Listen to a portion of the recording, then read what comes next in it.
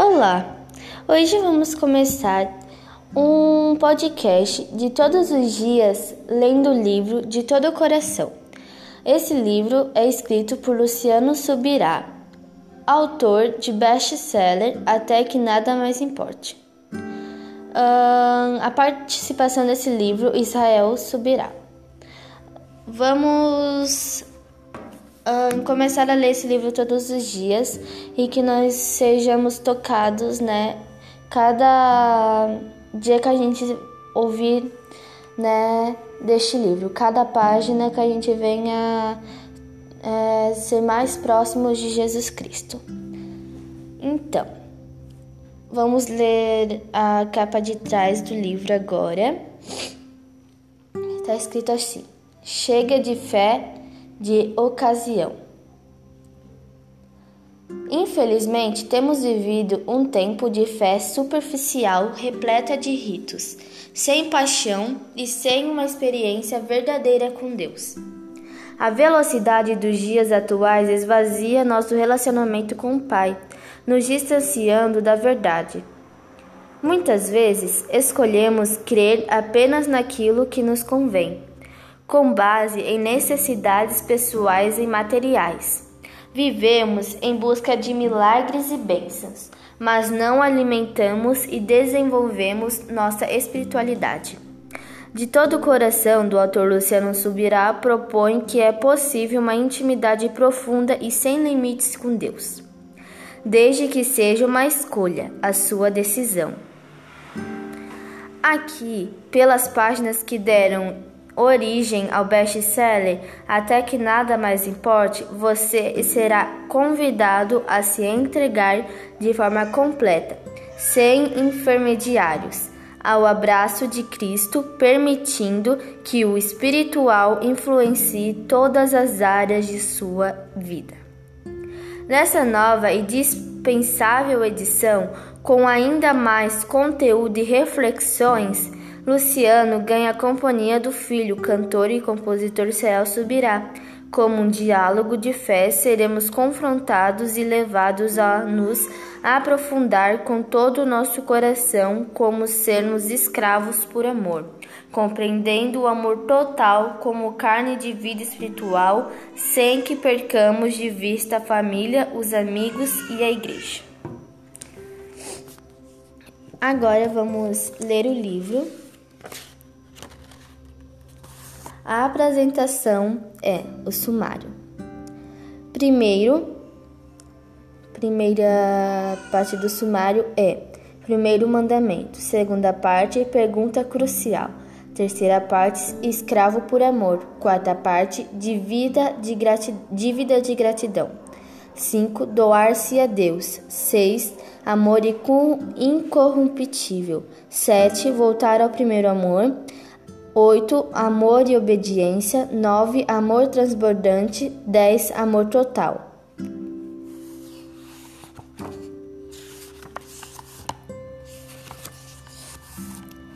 Vamos começar a ler agora. Primeiro amor.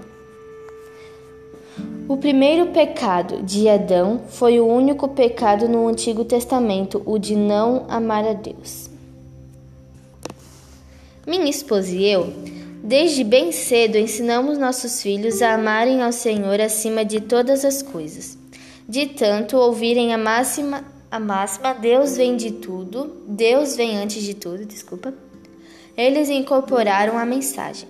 Não poucas vezes, os dois nos surpreenderam com respostas práticas e desconcertantes. Um dia, como quem imita uma fisiculturista, fiz pose de fortão e perguntei ao mais velho, Israel: quem é o cara mais forte do mundo? Ele respondeu: Jesus. Quase que não deu tempo de eu terminar a pergunta. Sem graça por não ter alcançado o objetivo, disse-lhe. Sim, mas e depois de Jesus? Ah, depois de Jesus é você. Não satisfeito, decidi tentar de novo outro dia e com outro alvo. Ajustei a mira e disparei a brincadeira em direção a Lissa, nossa caçula. Quem é o pai mais lindo do mundo?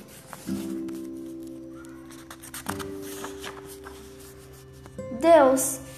Ela nem titubeou. Mas, e depois de Deus? Ah, bom, depois de Deus é você, papai. Se você perguntar aos meus filhos quem é a pessoa que eles mais amam, a resposta será Deus. Foi assim quando crianças. Hoje, depois de crescidos, não será diferente. Fico muito feliz, pois vejo que amadureceram, conservando valores corretos. Israel e Lisa estão afirmados sobre o que é mais importante. É isso que você vai encontrar nestas páginas. Um prumo que não apenas alinhou meus filhos, mas tem ajustado meu próprio relacionamento com o Pai Celeste. Primeiro, foram gotas. Então, já possuía água suficiente para encharcar. Hoje, talvez eu já possa mergulhar, porém a consciência é de que ainda há um oceano à frente. A primeira lição desta escola é central. Não basta dar a Deus certa atenção. Ele quer toda a atenção. Ele espera de nós amor total. Tal verdade precisa atravessar nosso coração até o último dia. Vale lembrar que enquanto o Senhor não for a pessoa mais importante, o que há de mais valioso, também não será possível alcançar aquilo que Ele espera, ou seja, será impossível viver plenamente sua vontade.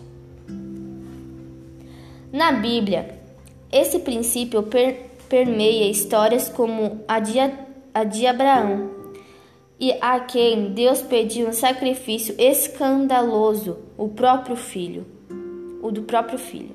Isaque, o esperado filho da promessa. O Senhor espera ocupar, de fato, o primeiro lugar. Ninguém pode ocupar tal espaço, nem mesmo aqueles a quem mais amamos neste mundo. A primazia é devida a Deus e somente a Ele. Isso é evidente nos ensinos do Senhor Jesus, registrados nos Evangelhos. Na Bíblia está escrito: quem ama o seu pai ou a sua mãe mais do que a mim não é digno de mim. Quem ama o seu filho ou sua filha mais do que a mim não é digno de mim. Grifos do autor. Isso está escrito em Mateus 10:37. Cristo enfatizou: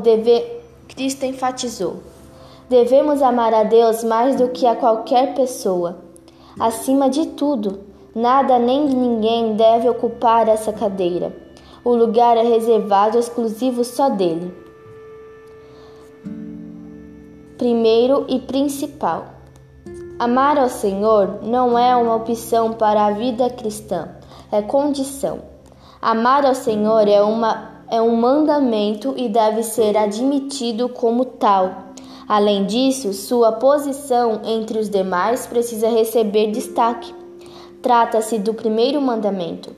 No Antigo Testamento, é ele que encabeça os 10 mandamentos, revelados a Moisés. Já no Novo Testamento, o próprio Jesus confirma a prioridade. Na Bíblia está escrito: aproximou-se dele um dos escribas que os tinha ouvido disputar. E, sabendo que lhes tinha respondido bem, perguntou-lhe: qual é o primeiro de todos os mandamentos? E Jesus respondeu: o primeiro de todos os mandamentos é: ouve, Israel, o Senhor, nosso Deus, é o único Senhor. Amarás, pois, ao Senhor teu Deus de todo o teu coração, de toda a tua alma e de todo o teu entendimento, e de todas as tuas forças. Este é o primeiro mandamento. E o segundo, semelhante a este, é: amarás o teu próximo como a ti mesmo. Não há outro mandamento mais do que estes. Isso está escrito em Marcos 12, 28, 31. Nas versões Nova Almeida Atualizada e Almeida Revista e Atualizada, em vez de primeiro, o termo utilizado é principal. A Nova Versão Internacional traduziu por o mais importante. A palavra empregada no original grego é protos, e seu significado é de acordo com Strong. É primeiro no tempo ou lugar em alguma sucessão de coisas ou pessoas. Primeiro, na posição principal, a expressão era utilizada para indicar influência e honra, ou a posição de chefe. Observada a origem linguística, é possível ampliar a interpretação do texto bíblico. Amar a Deus é o primeiro e também o principal mandamento. Vemos que tanto a pergunta do escriba como a resposta de Jesus apontam uma ordem de importância. Assim sendo, surge a pergunta: destacar um mandamento não diminui os outros? A resposta é não. Entretanto, as Escrituras deixam claro que o cumprimento do mais importante influencia a prática dos demais. Jesus foi direto ao cerne do ensino bíblico, o amor. Por quê? Porque há algo extraordinário em amar. Antes de tudo e todos, Deus pede que o amemos. Não é por acaso. Sem amá-lo, não encontramos a fonte inesgotável do próprio amor, a qual também permite amar verdadeiramente ao próximo. Deus é amor. Você entende a profundidade? Sem que nos misturemos com Ele em íntima comunhão, não teremos recursos nem condições para amar outra pessoa. Precisamos do amor para amar. Dutch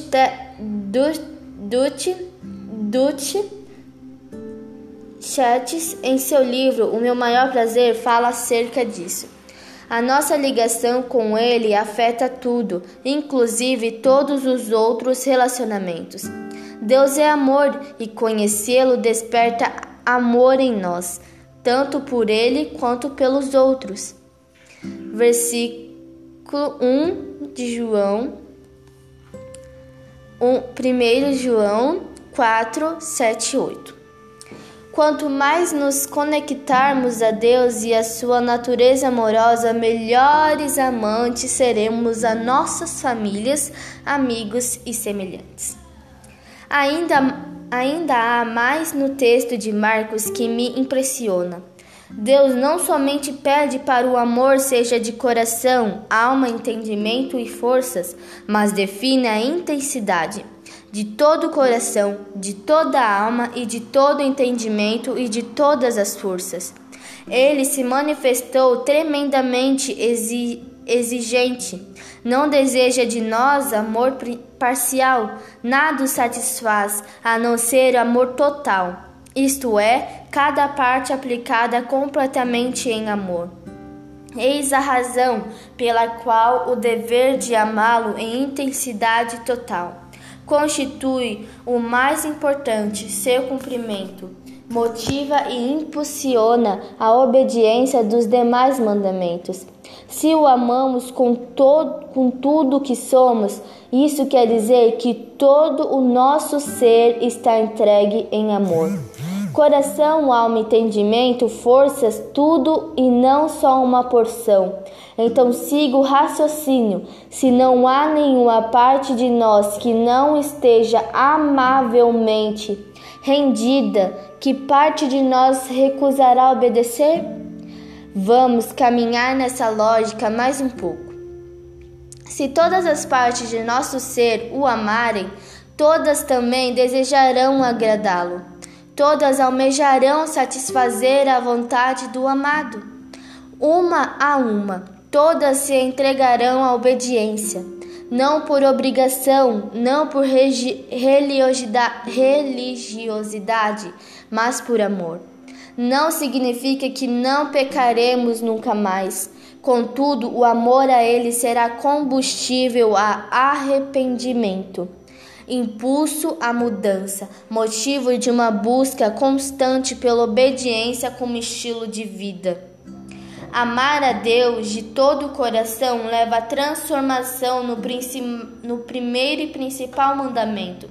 Fica clara qual é a expectativa do Pai Celestial quanto ao nosso relacionamento com Ele. Não somente o que devemos fazer, mas como. Não é só amar, mas amar intensamente, completamente, de todo o ser. É sobre esse fundamento que a casa espiritual deve ser erguida. Tijolo por tijolo, ou melhor, obediência por obediência. Se esse amor total for a base, que belo edifício levantaremos! Maldição na igreja. Há uma maldição que assola a muitos na Igreja de Jesus Cristo.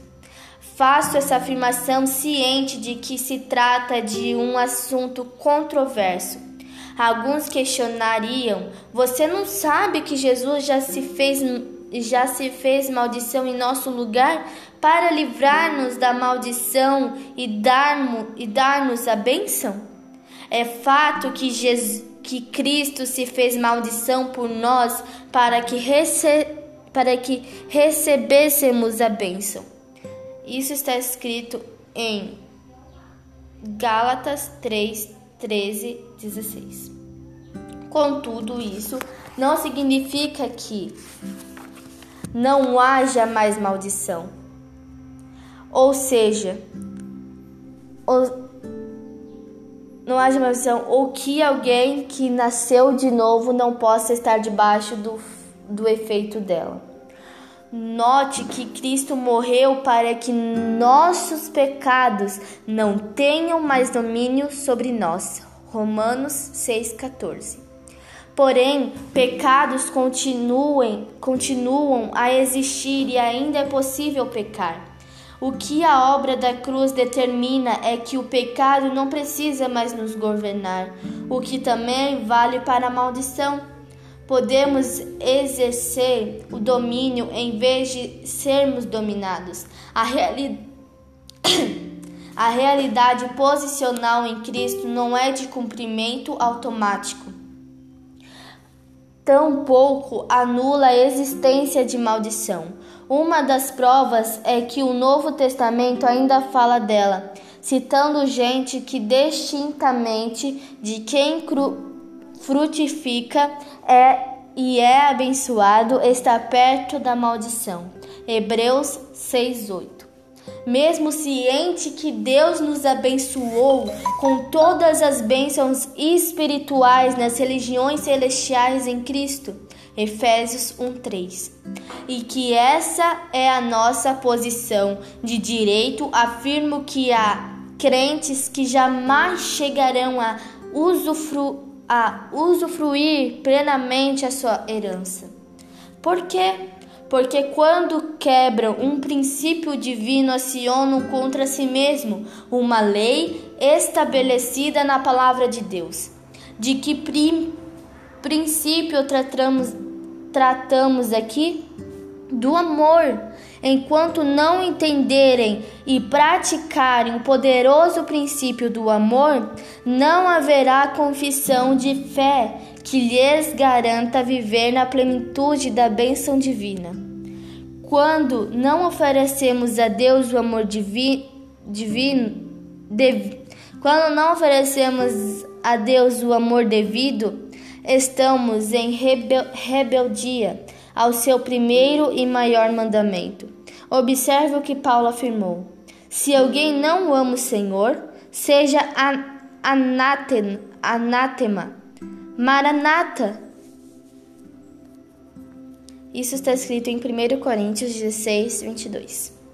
O dicionário Vini apresenta anátema como o que equivale grego à palavra xerem, que no hebraico do Antigo Testamento significa consagrado à destruição, amaldiçoado. Também enfatiza que os exemplos de uso no Novo Testamento apontam sempre para a maldição. Atos 23:14, Romanos 9:3, 1 Coríntios 12:3, Gálatas 1:8-9.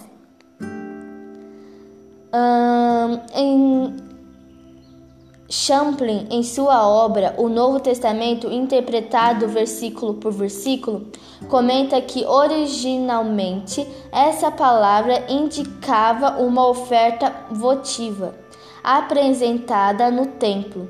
O autor ainda acrescenta: tal vocábulo veio a indicar algo que uma deidade podia ou aprovar ou amaldiçoar. Daí veio a significar um objeto de uma maldição. Para completar, temos a definição do termo grego anátema, segundo o Lexo de Strong, algo preparado ou separado para ser guardado ou dedicado. Especificamente, uma oferta resultante de um voto. Depois de ser consagrada a um deus, era pendurada nas paredes ou colunas do templo, ou colocada em algum outro lugar visível, algo dedicado a Deus sem a esperança de recebê-lo de volta, referindo-se a um animal doado para ser sacrificado. Daí, uma pessoa ou algo destinado à destruição, uma maldição, uma praga, um homem amaldiçoado, destinado à mais terrível das tristezas e angústias. Em suma, não há como amenizar a interpretação. Há muitas pessoas nas igrejas que não entendem o porquê de não alcançar aquele lugar de completar realização em Deus. Fazem tudo o que lhes mandam, todo tipo de campanhas e receitas milagrosas, mas ainda assim não conseguem encontrar uma vida plena de bênçãos. A verdade é que uma maldição as mantém cativas à tristeza e à angústia, consequência de um pecado, a falta de amor ao Senhor. Se há um contraste enorme com o primeiro e principal mandamento, logo é inadmissível na vida de qualquer discípulo de Cristo. Na mesma obra citada anteriormente, Champlin transcreve um pensamento atribuído a John Short. Perceba a seriedade para com o dever de amar ao Senhor. Tão total era o seu próprio amor e sua devoção de todo o coração a Jesus Cristo que ele, Paulo, não podia tolerar qualquer coisas menos entre os crentes professos. Vinha ele insistido por toda essa epístola que um grande amor a Cristo deve ser expresso mediante uma vida cristã coerente. Sabia o apóstolo que somente assim o evangelho cristão poderia recomendar-se ao mundo de sua época. Um mundo que precisava ouvir desesperadamente o Evangelho. E esta é a verdade em todas as épocas. Para o devotado apóstolo Paulo, tudo quanto ficava alguém dessa lealdade se assemelhava a tratar ao Senhor com desprezo. A incoerência em um crente professo levaria a causa do cristianismo a sofrer derrisão por parte da comunidade pagã que desejasse conquistar. Bênção versus maldição. As Escrituras Sagradas mostram claramente que são escolhas que determinam bênção ou maldição sobre nossa vida. Ao conceder o livre-arbítrio ao homem, Deus também o conscientizou acerca dos resultados deste direito. Hoje tomo o céu e a terra por testemunhas contra vocês, que lhes propus a vida e a morte, a bênção e a maldição. Escolham, pois, a vida para que vivam vocês e os seus descendentes. Isso está escrito em Deuteronômio 30:19. A mensagem bíblica é clara. Há dois caminhos, vida e bênção, ou morte e maldição. Quem escolhe? O homem e não Deus.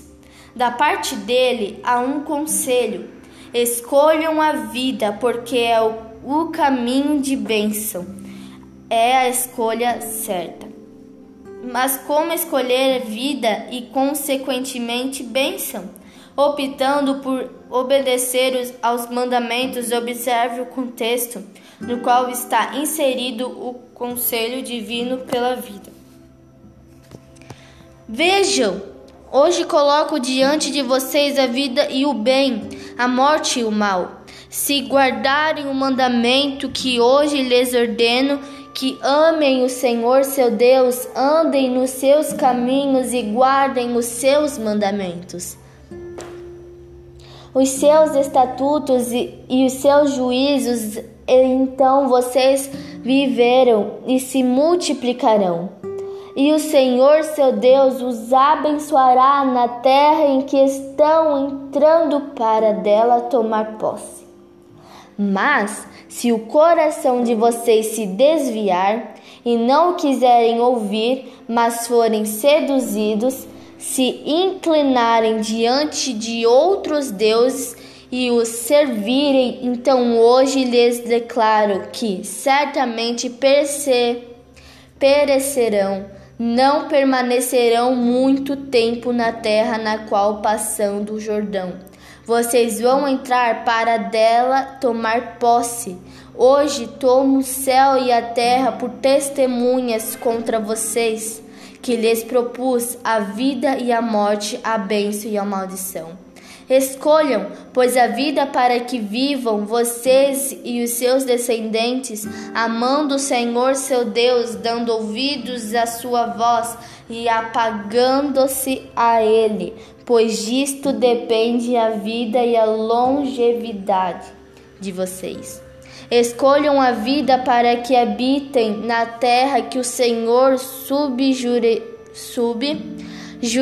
juramento prometeu dar aos pais de vocês, Abraão, Isaque e Jacó. Deuteronômio 30:15 e 20. A obediência produz bênção e a desobediência produz maldição. Um pouco antes, Deus já havia dito: se vocês ouvirem atentamente a voz do Senhor, seu Deus, tendo o cuidado de guardar todos os seus mandamentos que hoje lhes ordeno, o Senhor, seu Deus, exaltará vocês sobre todas as nações da terra. Se ouvirem a voz do Senhor, seu Deus, sobre vocês virão e os alcançarão todas estas bênçãos. Isso está escrito em Deuteronômio 28:1 e 2. Todas as bênçãos citadas no capítulo 28 seguiriam o povo de Deus, caso houvesse disposição de andar sob os mandamentos do Senhor. Contudo, se decidissem não obedecer, então seriam perseguidos por maldição. Porém, se não derem ouvidos à voz do Senhor, seu Deus, deixando de cumprir todos os seus mandamentos e os estatutos que hoje lhes ordeno, então virão sobre vocês e os alcançarão todas estas maldições. Isto está escrito em Deuteronômio 28:15.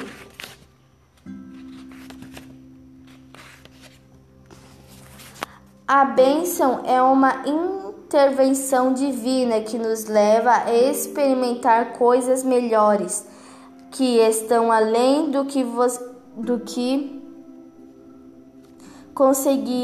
conseguiríamos com nossa própria capacidade. Pense em sua vida como uma lavoura.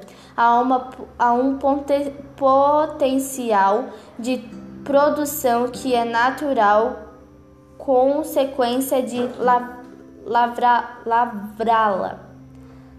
Com os recursos naturais disponíveis, com a bênção divina, é possível obter resultados muito melhores que desafiam o plano natural. Por outro lado, a maldição é um juízo divino que permite a ação maligna, ou seja, seguindo a mesma analogia, a lavoura fica muito mais sujeita a perdas e prejuízos.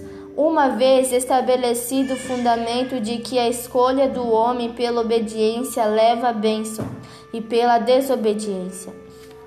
A maldição. Olhemos mais uma vez para o princípio de amar o Senhor como mandamento da palavra de Deus, primeiro e principal. É correto constatar que desobedecer-lhe implica maldição.